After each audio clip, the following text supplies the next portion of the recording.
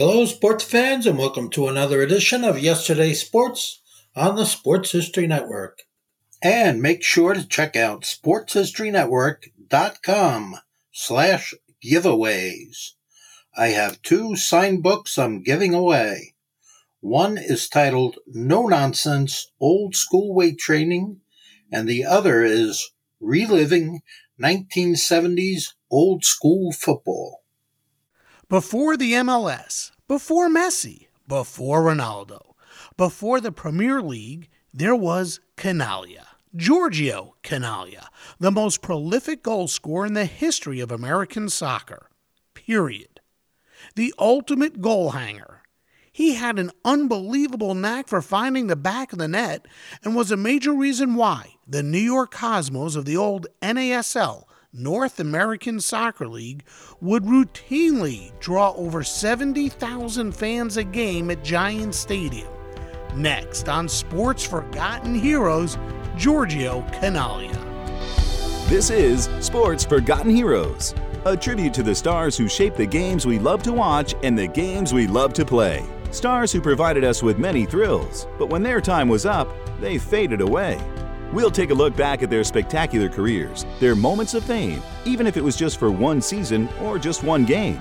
And now, here's your host, Warren Rogan.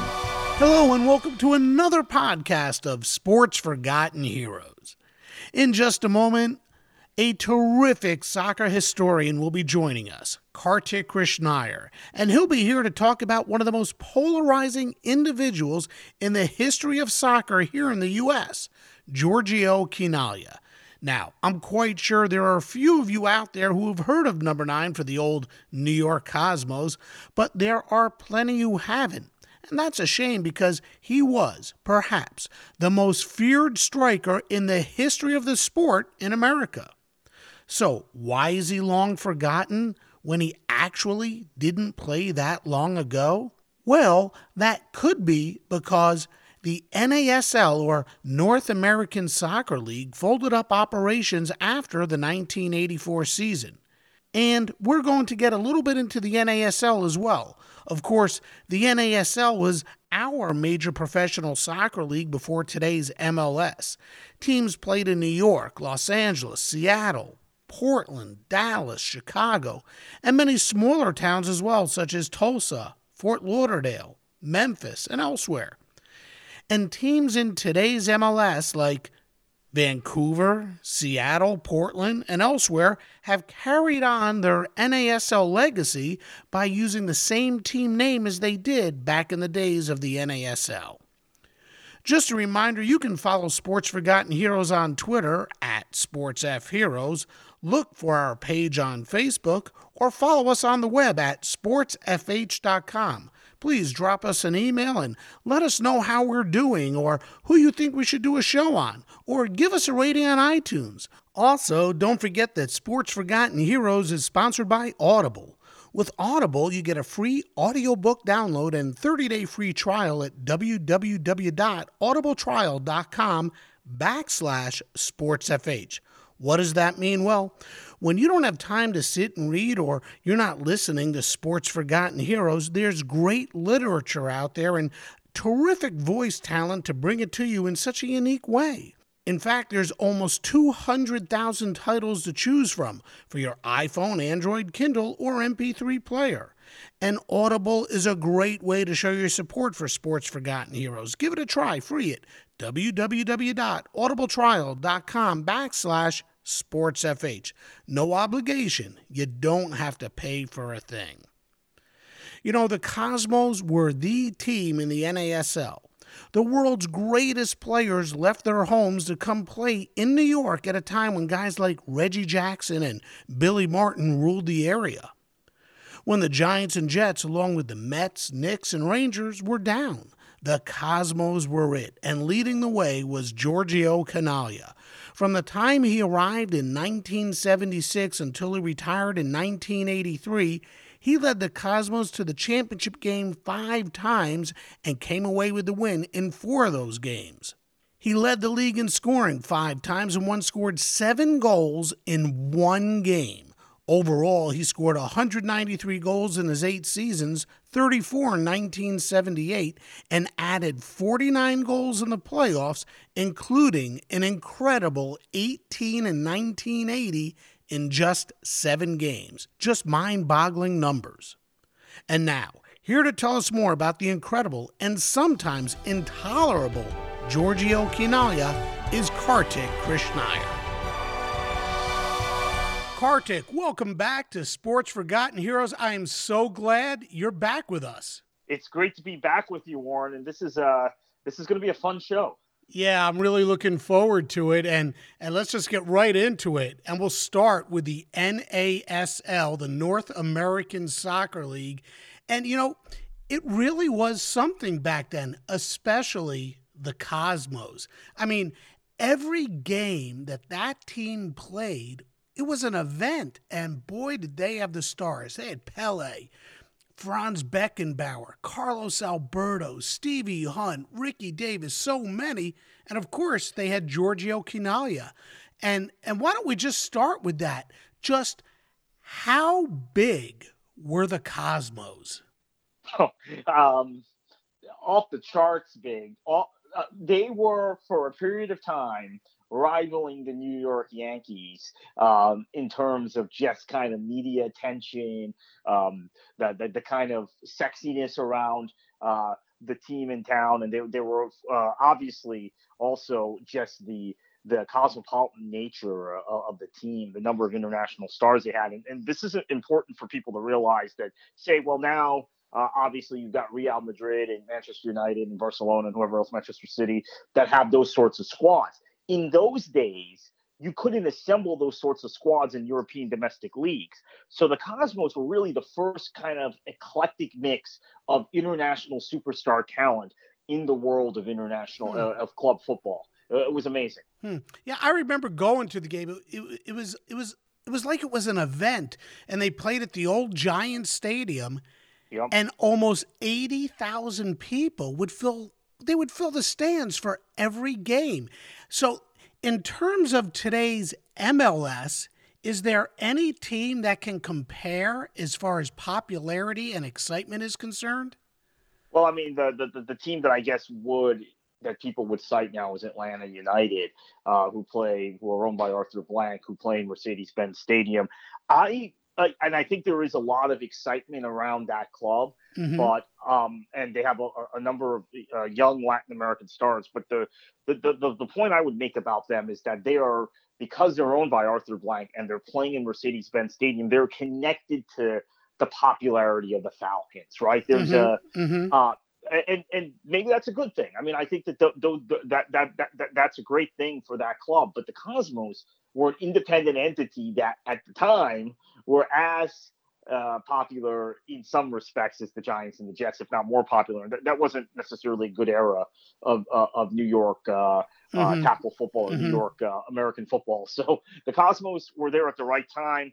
The thing that I've discovered, because I've worked for the new NASL as the communications director, and we brought the Cosmos back, and the Cosmos have played the last few seasons. The thing I just didn't realize were how many fans of the Cosmos still were around, who have turned back towards American sports, or largely Yankees fans or fans of the New York Giants, and then they watch international club football. They'll watch the Premier League. They'll be watching Manchester United or Arsenal, but they were disconnected from the American game, including MLS. But they have this reverence for the Cosmos, and so I think a lot of the roots of fandom, because now we know the English Premier League in this country is more popular than League soccer. NBC shows those games every week, whereas you have to search to find MLS games on your channel, on your TV. The genesis of the Premier League being popular in this country was the Cosmos, and the thing I would also say is that the Cosmos, like the Dallas Cowboys, like the Yankees, right? The Yankees are the most obvious example, and like maybe the Celtics, in the night at times in history, have been this really hated team that when they went on the road, it drew bigger crowds than you get normally in those cities or those stadiums, just because people went to cheer against the Cosmos, and more specifically, and I know we're going to get to the subject, Giorgio Canale. What about the Cosmos style of play, their caliber of play? Could those Cosmo teams compete with the teams that play in the MLS today? Would the Cosmos contend for an MLS Cup? Yeah, they would. I mean, I think the one issue would be fitness, because the level of fitness and the level of the regimen of guys being able to play for 90 minutes and play at a high pace is much higher now because of sports science, because of diet. The thing about the Cosmos, part of what made the Cosmos so legendary was the amount of partying that went on by the Cosmos players and the celebrity culture around it, and going to these nightclubs in New York, these famous nightclubs, our listeners probably know. Blocking out on the names. Club Studio 54. Studio 54, right. Yeah, in fact, Phil Mushnick, the New York, a longtime New York Post writer, he had said once in a documentary I watched that he went to Club 54 and they were going to throw him out. He's a newspaper writer. All he had to say was, "I'm with the Cosmos," because he was covering the Cosmos beat. The place was his canteen. Unreal. Why do you think players from around the world wanted to come and play for the Cosmos? And we're not just talking any old players. We're talking the greatest players. Yeah, because I think that there was certainly a missionary task of trying to make soccer a popular sport in the United States. And then there was the lifestyle of New York. And there was also just, I think at that time, a feeling that if you could have success in America, you could have success anywhere. We didn't have the internet then. We didn't have games beamed via satellite from all over the world. I mean, even in those days, I remember it would be an arduous task to get any football, soccer matches from abroad. Even the British Open, Wimbledon, those sorts of things you would get limited coverage of that because of the limitations of the time. And so it was this zeal, this missionary task for a lot of the players. And then there was also the reality that at the time you didn't have the European Union. So you didn't have what has developed due to the European Union's Bosman ruling, which allowed essentially free agency within the European Union for soccer players. So if your contract runs out now with, let's say you're playing for Manchester City, your contract runs out, Arsenal can sign you on a free, or Bayern Munich can sign you for free. In those days, much like the NFL, remember, this was an issue in the NFL until the early 90s. And that's around the time the Bosman ruling came down for soccer in Europe. So around the same time. Outside of Major League Baseball, all of these sports in the world, NFL, NBA, prior to the Larry Bird rule in the NBA, European soccer, you were the property of the club that you played for. Right. Right. So if your contract expires, they had exclusive rights to renegotiate with you. So you couldn't move to another team in that league. So basically, a lot of guys ended up in the U.S. for that reason. Now, there's a crazy player market in Europe, a market that I mean, this is probably a topic for another day, but a player market so intoxicated by money and agents' fees that I think it'll crash at some point. There's just too much money in European soccer. But at the time, there wasn't. So a lot of players came here. Interesting. So now the $1 million question. All these great players came here, and it wasn't just to the Cosmos. I mean, they were spread around the entire league. So the $1 million question, how was it that the NASL could not capitalize on the success of the Cosmos and sustain a major soccer league here? I think there are a couple answers to this question. One is overexpansion. They went into markets that they had a core of some very strong clubs. So the Cosmos were strong. Tampa Bay Rowdies were very strong. Minnesota Kicks were very strong. They had Seattle, Portland, Vancouver. Those three are now strong in MLS, right? Same Pacific Northwest has always had a fondness for soccer. Fort Lauderdale was a strong club. Dallas Tornado at times. Atlanta always had strong clubs, but then they went into places like Memphis and Hartford and the Boston team. Tulsa. Well, Tulsa was okay. Yeah, the Roughnecks. That was actually, they actually drew okay, but they went into a number of markets where they failed pretty quickly. Memphis, Jacksonville, the Colorado, they constantly would go into Colorado and fail. Philadelphia, they failed multiple times, and they were just unable to have the discipline to corral the league and say, okay, let's do this slowly. We have 12 or 14 solid clubs. We don't need to expand to 24, 28 like the NFL had 28 teams at the time. We don't need to expand to that. The second factor was the U.S. not getting the 1986 World Cup and going to Mexico instead. It was at that point that the league kind of just completely lost all momentum. The thought was, and of course, the U.S. ended up hosting the World Cup in 1994 and is bidding to host it again in 2026. But had the World Cup come to the U.S. in 1986, NASL would have gained the momentum it needed.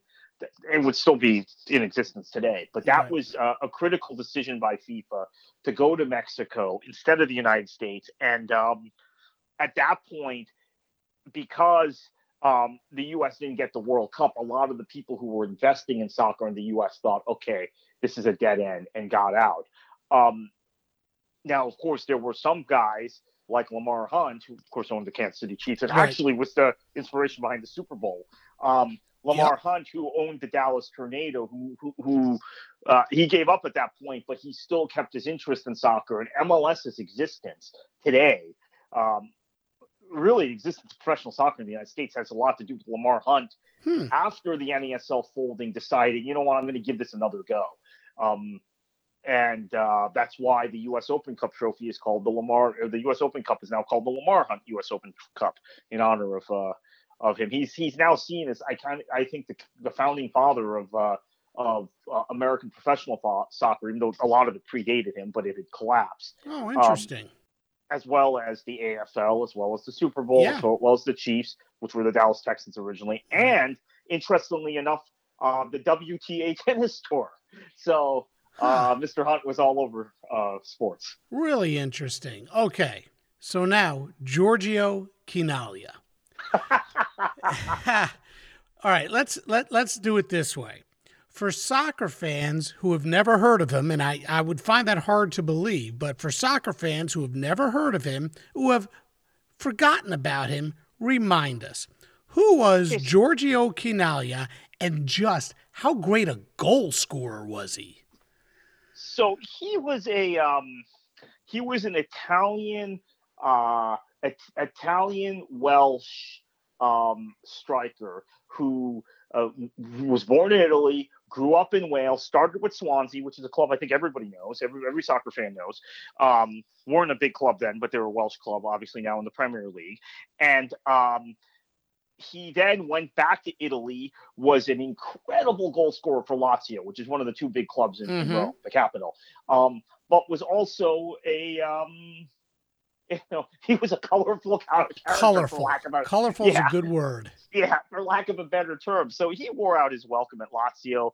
He wore out his welcome with the Italian national team, got kicked off the national team. He had married an American in 1970 when he was playing for Lazio, an American servicewoman, or let me think back, not an American servicewoman, a daughter of an American serviceman who was growing up, who was stationed in Italy and had grown up in Italy. So he was able to come to the United States. And as Clive Toy, the former commissioner of the NASL and founder of the New York Cosmos, said, Chinaglia actually ended up being the easiest big name signing an American club ever made. I mean, they had to fight to get Pele. They had to fight to get Beckenbauer. Even now, the Galaxy, just in the last here in 2018, had to fight off suitors to get Zlatan.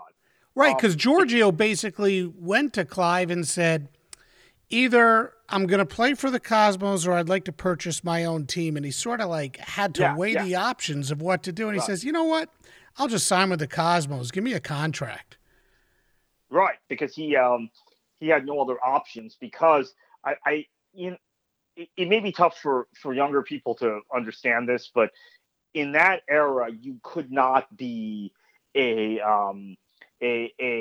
individual, a personality, a colorful character in team sports. So the guys who were colorful and acted out in basketball ended up in the ABA, right? They didn't. NBA teams didn't sign them or didn't encourage the signing of them.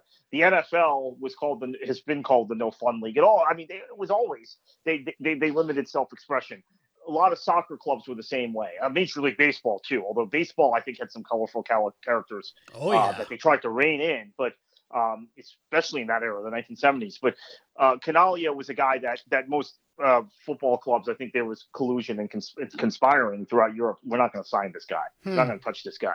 He's a bad egg. So this is why the great Georgie Best, who maybe we'll talk about sometime in the future, the great 30 for 30 documentary on. Yep. If you I saw that. Like me, yeah. If like me, you've spent the $4.99 on ESPN Plus already, you can probably get it on demand, because that's, I guess, one perk of ESPN Plus is that they're giving you all the 30 for 30s. But if you haven't seen it, recommend the Georgie Best one. Georgie Best was the same kind of character, and that's why he floated around from team to team, and he ended up in the U.S. with Fort Lauderdale and San Jose as well. But that was the genesis of Canalia. It was the easiest signing they could make because no one in Europe wanted a guy that was this outspoken. When I think of him, I think of the word striker. I mean, I think there are very few, that were as hungry to score goals as he was. What do you think drove him? Take me, if you can, inside his mindset. Was he a goal hanger? Yeah, he was a poacher, for lack of a better term. He knew how to position himself to pick up all the scraps, like a vulture in wildlife, right? I mean, he knew where reflexively where the ball would bounce, where to find space, where not to be marked. And he didn't score pretty goals. He scored these just scrappy goals where the ball would bounce around. He scored some pretty goals too, but don't get me wrong. But where the balls would bounce around, ball would bounce around in the box. He would have this uncanny sense of positioning to put it home and slot it home for a goal. He also, I think, had this insatiable desire for attention. So when he scored a goal, right away, stick his hands up, and play to the crowd. It was at Giant Stadium. It was playing bedlam to the crowd. Yeah. It was bedlam, and then he would even be looking at the director's box. If it were in an opposing team stadium, it would be to taunt the fans. And in a lot of cases, this is again the 1970s and early 1980s, people would throw things on the pitch. They would try and pelt things at him. I was at a game as a kid when I was a ball boy at Lockhart Stadium in Fort Lauderdale when Fort Lauderdale played the Cosmos, and Fort Lauderdale had some big stars, and N.A. Cabillas, George Best had just left. But there were Gerd Mueller, who at the time was the all-time leading goal scorer in European Champions League competition, has just been surpassed by Cristiano Ronaldo and Lionel Messi in the last few years. But Canalia was still the attraction. I mean, you have all these legends of world football, but it wasn't he was great, and he was a great goal scorer, but it was his demonstrative behavior. He'd be in the face of the officials anytime another Cosmos player didn't pass the ball to him, his hands went out.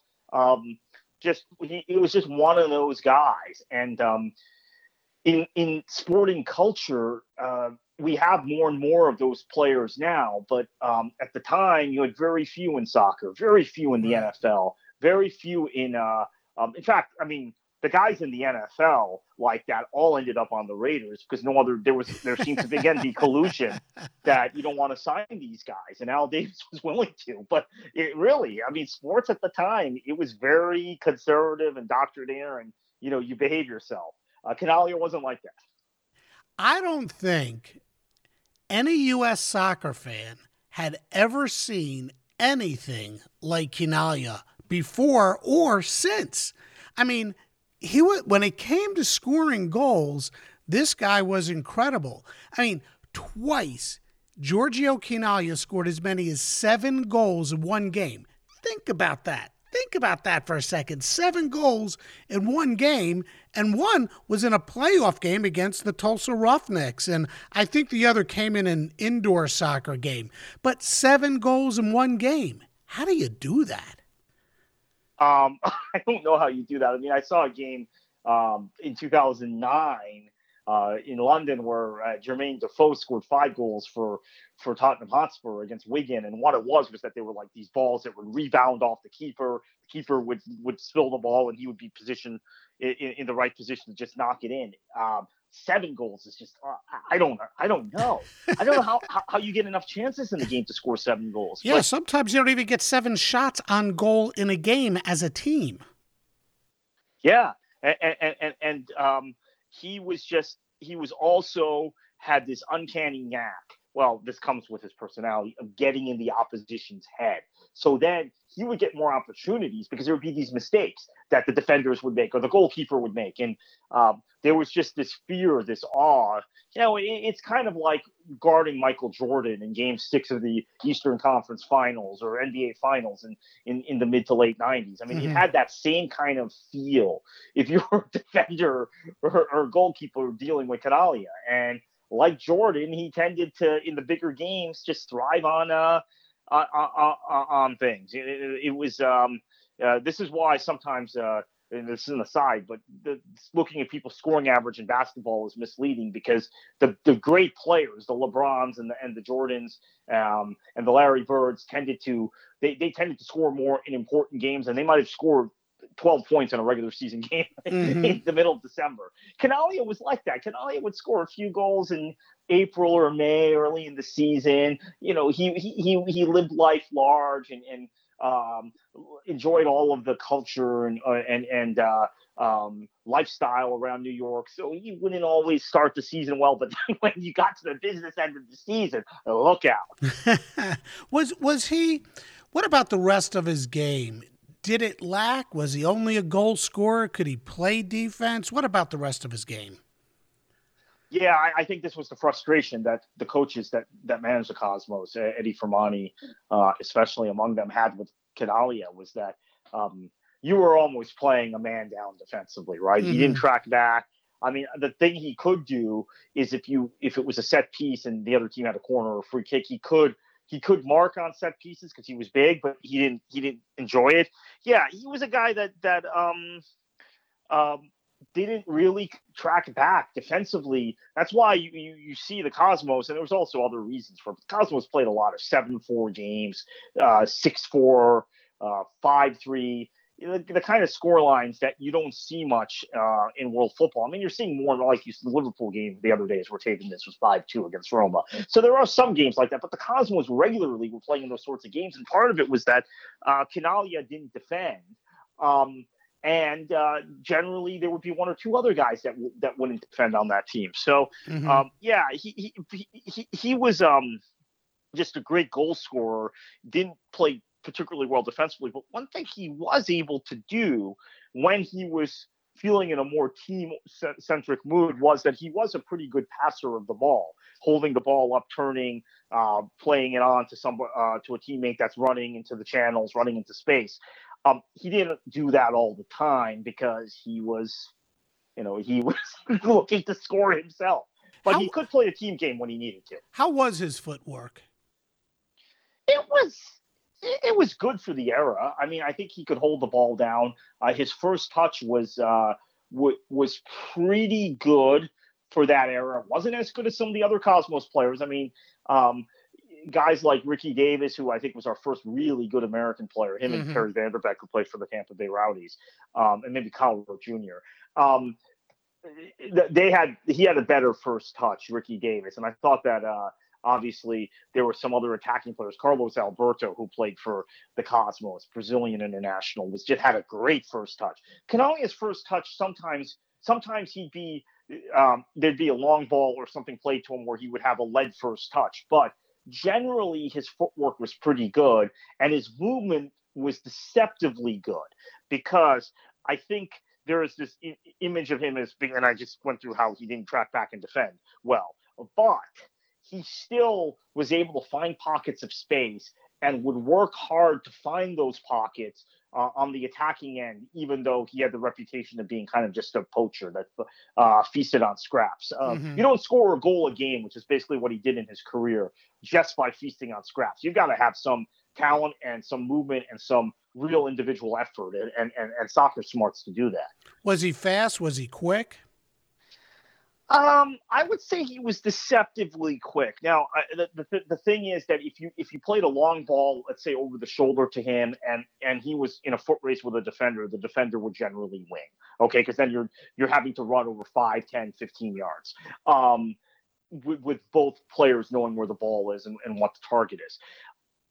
But I would say his reaction time and instincts were quicker than any of the defenders. So if the defender was caught off guard, even though Canalia wasn't as fast, he wasn't as pacey as the guy marking him, he generally get to the ball first and slot it home. So I think he wasn't fast or pacey, but his mind was quicker than the defenders, most of the defenders marking him. He could read the game quicker. You know, the biggest name in the world at that time when it came to soccer, I think was arguably, or not arguably, Pelé. The Cosmos Correct. signed him 1 year prior to signing Quinalha. So here you had the world's recognized greatest player and quite possibly the world's greatest goal scorer hooking up to play on the same team. The dynamic, the relationship between the two of them must have been quite something, must have been fragile. How did the team's manager, you mentioned him before, Eddie Firmani, handle the two of them? It must have been quite a challenge. It was, and I would say that I don't think the relationship was very good. I mean, Pelé was a graceful player who was really good on the ball, was an artist. Canalia was more or less a poacher and was colorful and was a lot about himself. Pelé played, I mean, this sounds very stereotypical and maybe lazy analysis. Pelé was more of a team player. Mm-hmm.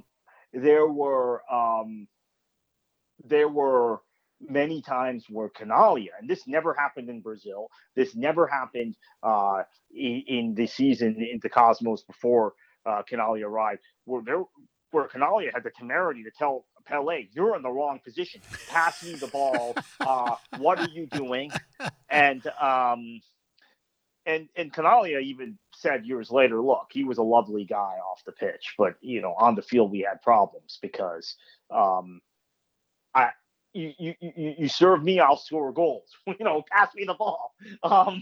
It's just like if you use a basketball analogy, it would be like the Kareem Abdul-Jabbar chastising Magic Johnson, the point guard. Pelé's the number 10, and Canalia is the big guy in the middle for not passing the ball to him. Why are you shooting? Type of thing. But I think there were just two supersized egos, and what happened with the coaches of that era are that the coaches of that era were used to managing players who were very submissive. So Eddie Firmani had come from Tampa Bay. He had won a title with the Rowdies. With Rodney Marsh, who was an equally colorful player. He's probably the guy that's the equivalent of Canalia. And I actually saw Marsh last week here in South Florida. He was here for the International Champions Cup announcement. He lives in Tampa still. But Firmani, I think, had a hard time with these guys, managing them, and before that, the previous managers all had issues with dealing with Canalia, because I think what you would say, and not just dealing with Canalia, but dealing with the dressing room of the Cosmos players. I mean, even in guys like Stevie Hunt and Beckenbauer when he came, and Carlos Alberto, you had some really and Denny Touré and others, some really strong personalities. But it was, I think that the managers of that era were not used to dealing with multiple personalities and having to man manage as much as you do today. So that created problems. But there definitely was some tension between Pele and Canalia. And the job that Firmani did, I mean, like you just said, these are the best players from around the world. They're not all washed up. It was like an all-star team of the world's best players. How did he mix and match those guys to play as one cohesive unit, if they were ever cohesive? Or was it pure talent that won for them? Well, he did a better job of molding them, I guess you could say, than Gordon Bradley, who had preceded him. Gordon Bradley had real problems with Canalia. I mean, couldn't manage Canalia at all. Firmani, Canalia deferred to in some respects after he'd come from Tampa Bay. Tampa Bay had eliminated New York from the playoffs the previous season, Canalia's first year. So there was a certain degree of respect for what the Rowdies had done and what Firmani had done with Tampa Bay. So he was able to kind of keep a peaceful détente between these factions, and there were some struggles. I mean, they had a real tough time in the 77 playoffs battle against Fort Lauderdale, who actually had the best record in the regular season that year, and they got past them. And then against Minnesota, they fell behind and had to come back in the second leg at Giant Stadium and win 4-0, I think, and to get through. So they had some struggles before they won the Soccer Bowl. The thing that I think, unfortunately, I mean, I think this is, there's a certain degree of blasphemy here when you say this to some Cosmos fans, but the team after Pele left in 77, after the end of that 77 season when they won that Soccer Bowl that I just referenced, the team was more cohesive the next year because it was very much Canalia's team, right? And there was none of this sort of issue between players. He was the clear leader, even though Beckenbauer was on the team and had won a World Cup, right? And then you had Danny Tuort, a player who had just scored an overhead bicycle kick to win the English League Cup for Manchester City against Newcastle at Wembley, sign. But they were all kind of willing to play by the Canalia rules. And I think there was an established thought process in 1978 and on. If you sign with the Cosmos, you were signing for Canalia's club. Now, prior to that, you were signing for an ambitious club, which Pele played for, and this Canalia guy, who is he, right? Yeah. Who does he think he is? So I think as time went on, he asserted more and more influence within the playing squad, and then eventually with the ownership. The Warner Brothers owners, Steve Ross was his name, and then the Erdigans, who were the founders of Atlantic Records, and had made millions of dollars off of Led Zeppelin. Led Zeppelin was the biggest act contracted to Atlantic Records. That he befriended them and really became a member of the boardroom. By the time it's all said and done, Canalia is sitting there in the same boardroom as the president of Warner Brothers and the president of Atlantic Records. It's crazy when you think about it, but he had assumed that much influence. I mean, and we've seen historically that happen with top players. I'll never forget the story I think it was a documentary on Red Auerbach I watched, where the Celtics players, including future Georgetown legendary coach John Thompson, were complaining to Red Auerbach they're practicing hard, and Bill Russell is in the stands reading the newspaper. And Auerbach says to whoever, I think it was John Thompson, that complained, once you produce like he does, you have the same privilege. And that was the way it was for Canalia. Did the rest of his teammates get along with him?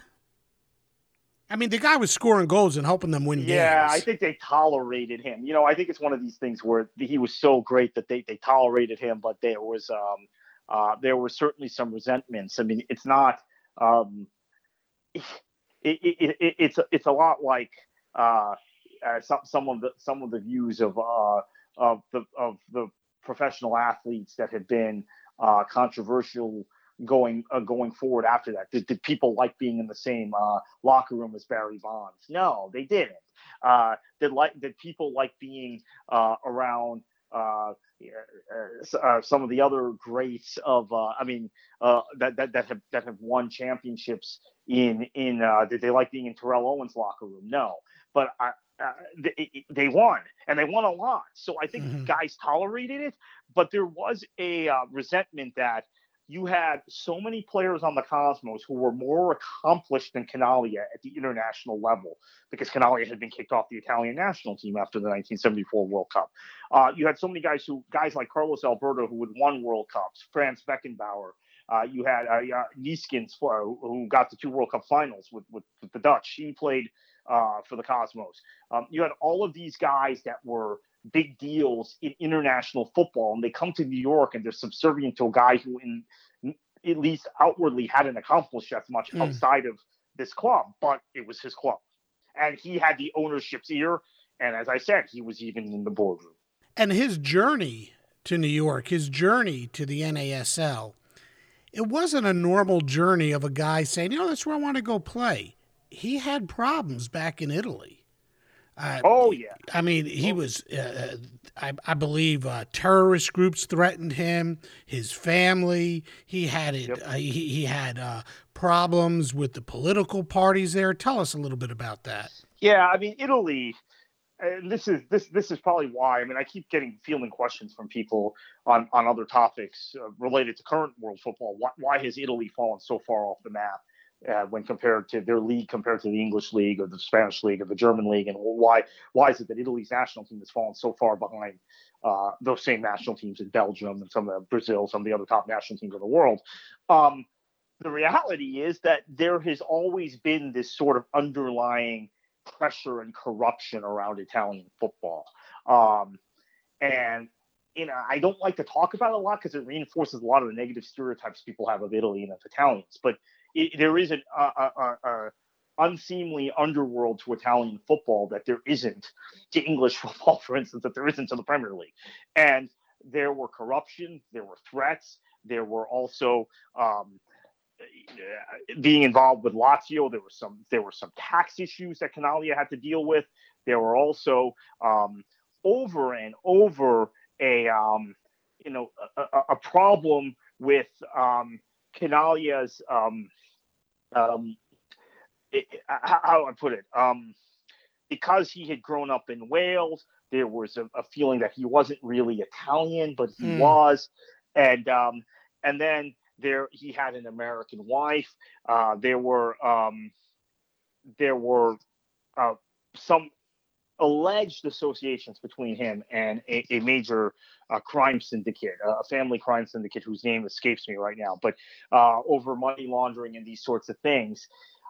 Eventually, because of the political situation in Italy, and we're talking about now more recent, he passed away in 2012, lived in Naples, Florida, actually, not far from me, not far from you.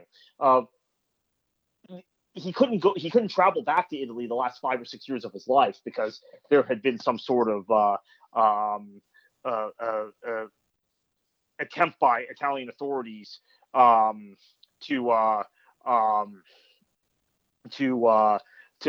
arrest him and to possibly, because of the corruption of some of these authorities, possibly this is horrible to talk about, but knock him off if he went back to Italy. So he never went back to Italy after 2006. He covered that summer. He was on the World Cup broadcast for ABC and ESPN, and Italy won the World Cup in 2006. And he was celebratory and argumentative with Alexi Lalas and Eric Winalda and the Americans that were on the set. But he never returned to Italy after. He never went to Italy to celebrate that World Cup title. It was that year that all broke down. Now, this had all traced back to his playing career and to the latter stages of his playing career. The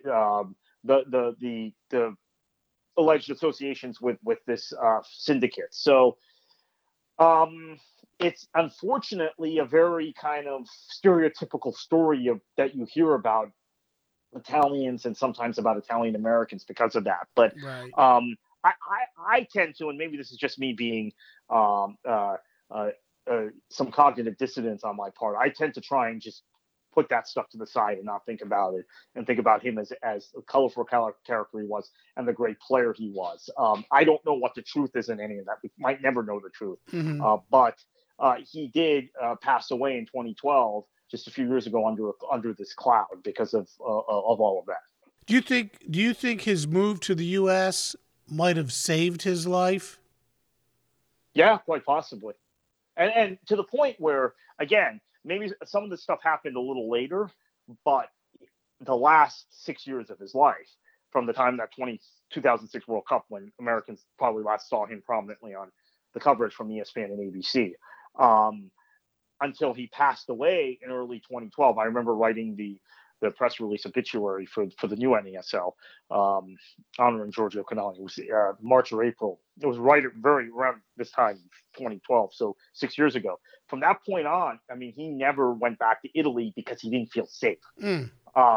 So yeah, probably did save his life, at least at the end. I mean, he might have died 6 years earlier if he had traveled back to Italy. So, and that's when we became aware of it, right? It probably was simmering for 10, 15, 20 years before that, if not longer.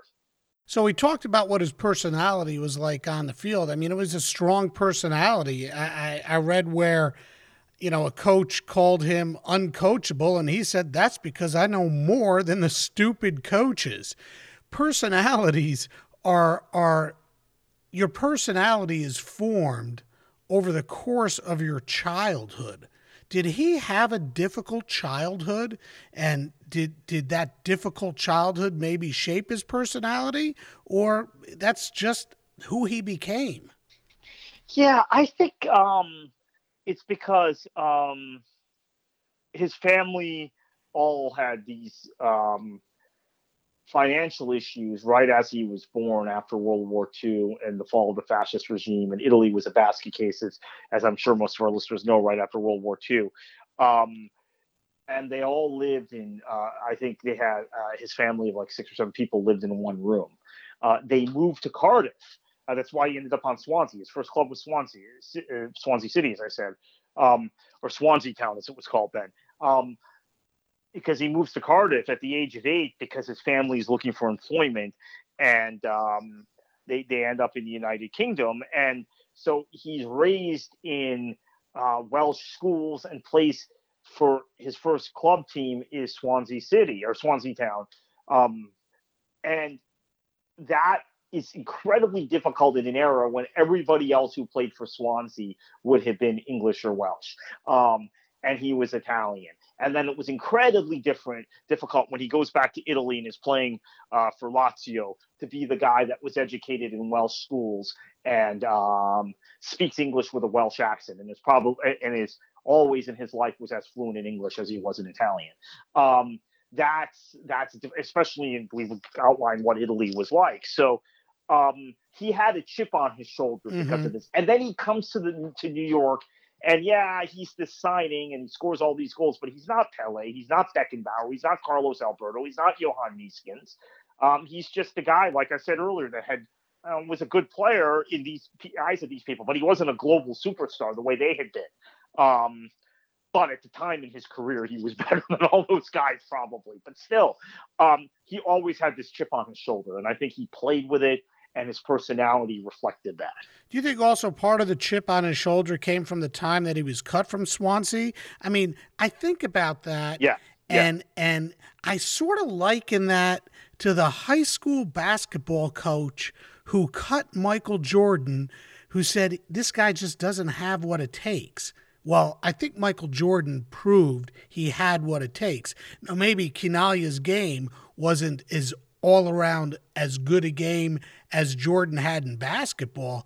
But darn it, if this guy couldn't find the back of the net and win games. Yeah, this is one of the craziest things. It seems like half the great players in whatever sport on this planet have this story where they were cut by a youth team or cut by a high school team or cut high school coach or cut by their first professional team. And I even think of Wayne Rooney, the great Wayne Rooney, who Liverpool didn't sign when they had him at a tryout. I mean, there are all these sorts of examples of this, but that also fed into this kind of me against the world mentality that Canalia had, being released by Swansea. He only played 6 league matches for them. He had come through their youth system.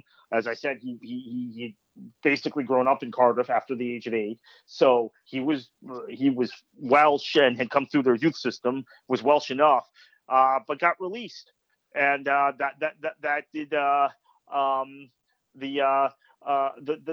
trick, because he was a guy that had actually scored a ton of goals at the school level, right?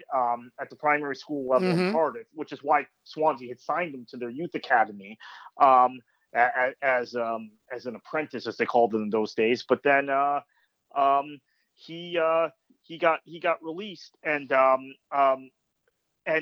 he had to go back to Italy, because as an Italian, there was compulsory military service. So the other question is, if Canalia had signed with another English club, another British club, another club in either England or Wales, or maybe even in the Scottish League, after he had been released by Swansea, his career might have been completely different. He might never have gotten to the U.S. because he would have been fine in England.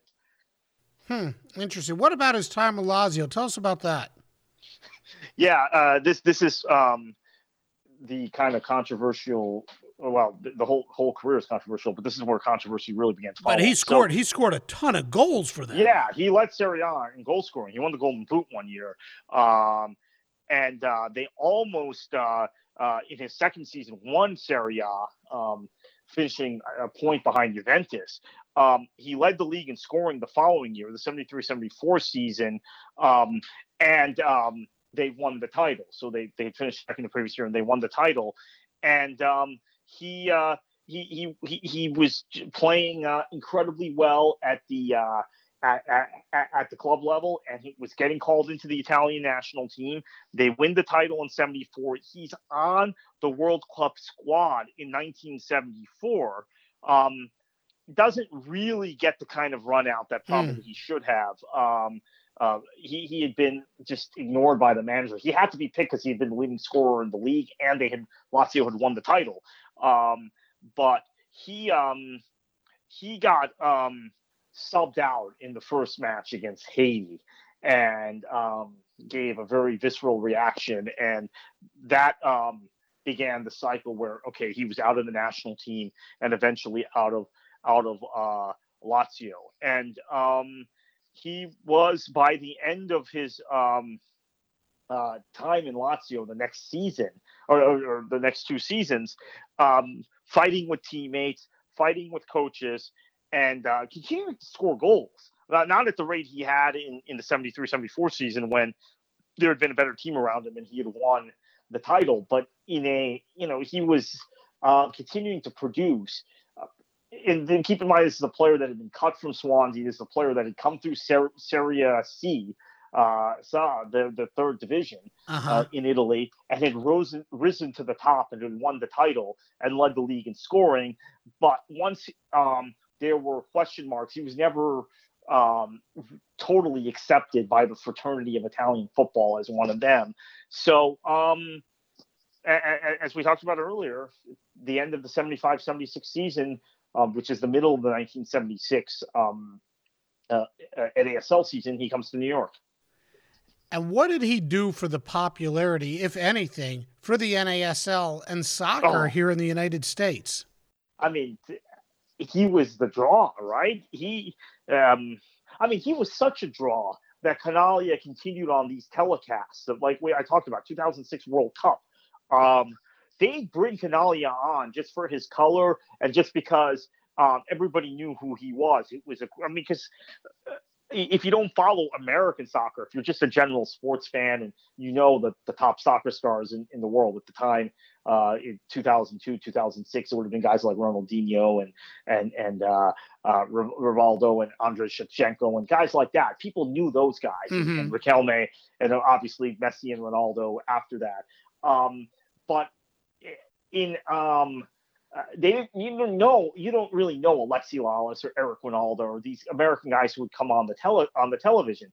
So they would always trot Canalia out for big events because he had that colorful personality and that, almost that Charles Barkley-esque feeling from the NBA now, or what you get with when you had at the time John Madden doing NFL stuff. I mean, obviously, I think there isn't quite an analyst of that nature. No, Dick Vitale with college basketball. That's the best example.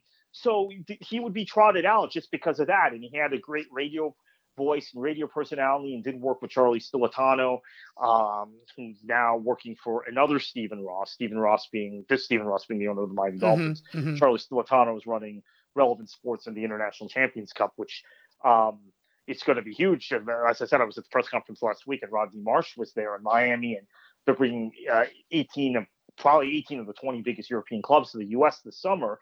All of that started because of Canalia and the Cosmos. I mean, you can't deny the legacy.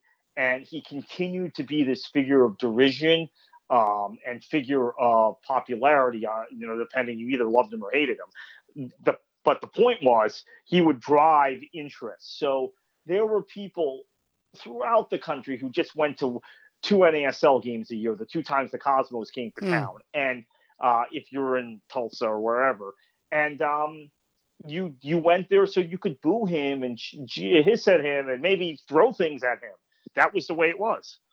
With the Cosmos, they're still relative today. This team hasn't played, at least the original version of the Cosmos, hasn't played in literally decades. Right. Colorful team. Would they have been the Cosmos without Giorgio Chinaglia? No. I mean, they would have been a team that Pelé played for, and arguably the most famous footballer of all time. A team that Franz Beckenbauer, that Kaiser played for, but he's more associated with Bayern Munich and a German national team. They would have been a club that Carlos Alberto played. No, they wouldn't have been. It wouldn't have had the same effect. There's no question in my mind. Without Chinaglia, they're just a team that played in New York that had a bunch of stars for a short period of time. The lore and legend of the Cosmos.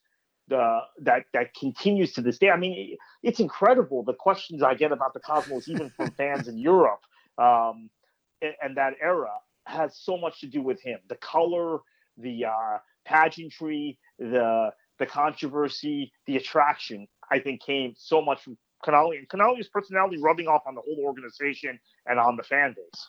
Yeah, I just don't think that, we could try to describe it. I just don't think that there's really, popularity-wise, color-wise, just the whole band of Cosmos, I don't think there's anything in the MLS that can compare. You said Atlanta's probably as close. I just don't think there's anything that can compare to what the Cosmos were. And no one in the league can come close to what Chinaglia was. Yeah, no, that's for sure. Right. I mean, there was no, in terms of Atlanta, I talked about kind of fan interest and people who want to see a team play, but it's not the same thing. It's a different era. It's tough to get that level of player here now, right, because of the Bosman ruling in Europe and the amount of money, the inflated wages teams in Europe are playing. But no, there's nothing quite like it. And there hasn't been in MLS. I mean, the Galaxy tried it for a bit. They tried to go Galactico, but it just didn't have. You had to pull that off. You have to have some sort of figure with the controversial nature of Chinaglia. Look, as great as Messi is, he doesn't have the personality to have that kind of following and engender those kind of feelings. So Barcelona. I mean, obviously Neymar kind of is, and that's why he wanted away and went to PSG. There are only so many of those guys who are great enough, are so good, and they can tell you about it and are cocky about it, and can infect a club at all levels. And Chinaglia is one of those guys. I mean, I think throughout sports, there are only a handful of those guys that are also outspoken and cocky and. John McEnroe was one, right? Yeah. I mean, although McEnroe, that's what people say now about tennis. The problem is Federer and Nadal and Djokovic. They're too nice, right? I mean, you don't have anyone quite like that. in golf, even the major champions are all these kind of, they're choir boys by comparison. Vanilla. They're all vanilla. Right. Yeah. So this is why Canalia to this day remains just this larger than life figure, and he always will be, as far as a lot of American soccer fans are concerned, because you just don't get guys like that. That's why Zlatan, who signed with the Galaxy now unfortunately signed at 36 with the Galaxy, but Zlatan has been such a phenomenon in Europe because he has got that same sort of cocky personality. Now he's in the City of Stars, but unfortunately he's 36. But again, I mean, he showed that in Italy and in England throughout his and Paris, PSG throughout his career. He'd be the closest thing today to Zlatan, to Canalia. And the amazing thing about Canalia is it all happened here. What was he we talked about his personality on the field and the problems and what kind of player he was. Was he a good guy? Yeah, I tend to think he probably was. You don't get a lot of positive opinions about him from people who knew him, who played with him, or were around the Cosmos, just because I think there was a certain degree of resentment and there was all these other things going on. But I get the impression that he might have been a kind person and a very considerate person to those who were around him, including those who were handlers of him, like Pepe Pinton, who eventually ended up owning the Cosmos name. He took care of those who took care of him. What do you think his legacy became in Italy? Ooh, that's a tough one. I mean, I think that again, like I said, he couldn't go back there at the end of his life, or felt like he didn't feel safe going back there at the end of his life. I think his legacy in Italy was of this controversial guy that was colorful, but he was selfish, arrogant, not a team player. And that's the way Italians. I mean, the thing about Italian football, and then now they're falling further and further behind the rest of Europe. The thing about Italian football is a very kind of tactical team game that doesn't encourage individual flair the way Spanish football does, the way football in Latin America does, the way even at times the English game does, encourage some individual creativity and flair. The Italian game is very regimented. Tactics, we're playing three at the back, two wing backs, you're in position, keep the shape, that sort of thing. So I almost think if Canalia had been Spanish or had been Brazilian or Argentine, he would have been less controversial. But because he was Italian, and it's something that people view with derision towards Italian football. They're very, very regimented. It's like playing in that system in any sport. You talk about like systems in let's say American football, where it's a pro style offense. You're going to pound the ball forward and you're going to try and win games 10-3, 13-10, that kind of thing. Italian football is very much about getting the goal and sitting back and absorbing pressure and winning 1-0. Whereas the game in England, as people see every week in the Premier League, is about pace and speed and all of these other factors that lead to these 4-2 and 5-3 results in that league all the time. So Canalia just didn't fit in there. So his legacy in Italy is one of he's looked down upon and seen as arrogant and selfish, but it's also part of their football culture, which doesn't lend itself to creativity and flair. So I have some sympathy for him in that. Would you say, you were talking about systems, and one thing I wanted to ask, did the Cosmos develop a system for Canalia to work in and develop that system while he was there, or did he have to fit into the Cosmos system? No, I think what Eddie Firmani did is, so at first he had to fit into the Cosmos system with Gordon Bradley, and maybe initially with Firmani, but eventually it became a system where he's the number 9, he's sitting in the middle of the pitch, higher up than everybody, you play through him and you play to him. That wasn't the case in 76 when Pele was there and Gordon Bradley was the manager. That wasn't the case in the early stages of 77 and while Pele was still there. When Denny Cure came the next year and Ricky Davis began to develop, you began to get this very regimented, well, it wasn't really regimented, but more or less you play through Canalia and you look for him. You look for balls to him over the shoulder. If you're playing, if you get a free kick or corner, you're looking for him as the target, or you're putting the ball in his direction and you're letting him go find the ball and put the ball in the back of the net. So yeah, the system was very much eventually built around him. What do you tell people about Giorgio Chinaglia when they ask you about him? He was controversial. He was fun, but he was fun to watch. He was controversial, and he was worth the price of admission times 10. I mean, we just don't make guys like him anymore. And in the end, how should we remember Giorgio Chinaglia? As the greatest goal scorer in American domestic club soccer in the history of the sport in this country, and the guy who really showed the American public how colorful and how much personality you could have as an international soccer player coming to this country. And I think he had so much to do with the growth and popularity of the game today. I mean, the number of players that began to play youth soccer because they saw Chinaglia score goals then fueled the youth soccer boom in the late 70s and 1980s that then led to the U.S. having a good national team until recently for about 20 years and qualifying for all these international tournaments. It was on the backs of people seeing there was a revisionism that gives Pelé a lot of the credit and Rodney Marsh and some of the names that came to the NASL, but it was Chinaglia scoring goals because that's what kids want to do when you're a kid. You're not dreaming of being like the guy who passes the ball. You're not dreaming of being John Stockton. You want to be Karl Malone. Right. So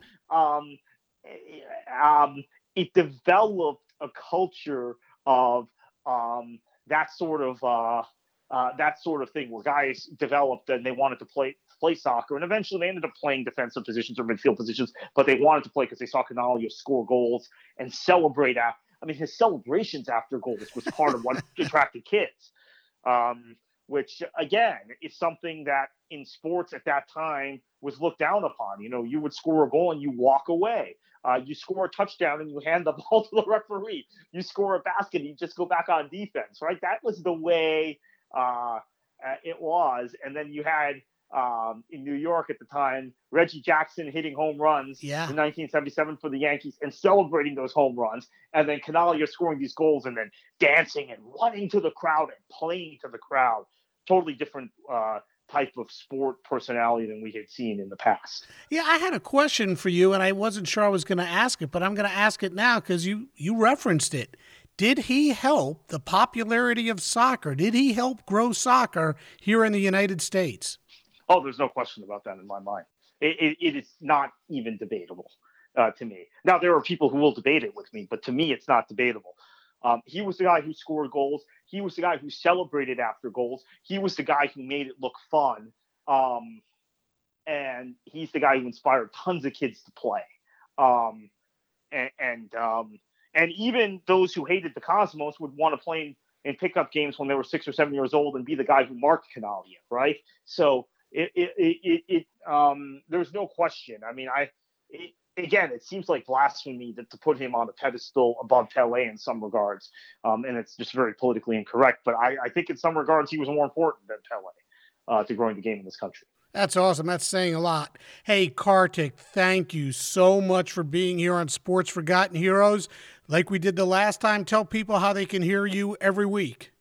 Yeah, so check us out at worldsoccertalk.com. We've got a weekly podcast where we talk more about media these days in soccer. A lot of talk about Fox Sports now. There are coming coverage of the World Cup, and Turner Sports picks up UEFA Champions League next year, including, this might be of interest to some of your listeners, Steve Nash, who of course is talking about point guards, great basketball point guard. Is going to be actually on Turner's soccer coverage because he comes from a soccer family. Everybody else in his family, his father played professional soccer. His brother is a professional soccer player I worked with, actually, Martin Nash. And Steve himself is a massive soccer fan. So he's going to be working for Turner Sports, but we cover the media every week, and we obviously talk a little bit of soccer and tactics and stuff too. So worldsoccertalk.com, and I'm at Twitter at KKFLA737. Awesome, Kartik. Thank you again so much for being here, and I can't wait till we do it again next time. Yeah, thank you. When you add it all up, Giorgio Chinaglia just might be the greatest goal scorer in the history of soccer. The guy just knew how to put the ball in the net. in a career that started in 1964 for Swansea and ended in 1983 with the Cosmos, and not including national team or indoor games, he scored 321 goals in 525 games, averaging nearly a goal a game for the Cosmos by scoring 193 times in just 213 games. But as good as he was at scoring, as Kartik pointed out, he wasn't so good defending, but playing defense wasn't what he was paid for. I think it would have been really interesting to see how he would have fared in today's MLS. Would his style have been accepted? Not sure, but speed translates from generation to generation, and so does desire. And his desire to be the best goal scorer was undeniable. He turned an entire generation into soccer fans with his exploits on the field. And while there was some shady stuff to what he did off the field back in Italy, here in the U.S., he never got in trouble, and after his untimely death in 2012, his family, led by his wife Connie, who, by the way, is the sister of U.S. Olympic hockey legend Mike Eruzione, established the Giorgio Canaglia Foundation to help children in need. Giorgio Canaglia, one of a kind. Next time on Sports Forgotten Heroes, we're going to explore the career of a past U.S. Open golf champion, a man whose name is rarely brought up despite the fact that he won 16 times on tour, including back-to-back U.S. Open championships, Ralph Guldahl. Thanks again to my guest today, Kartik Krishnaiyer, and we'll see you next time on Sports Forgotten Heroes.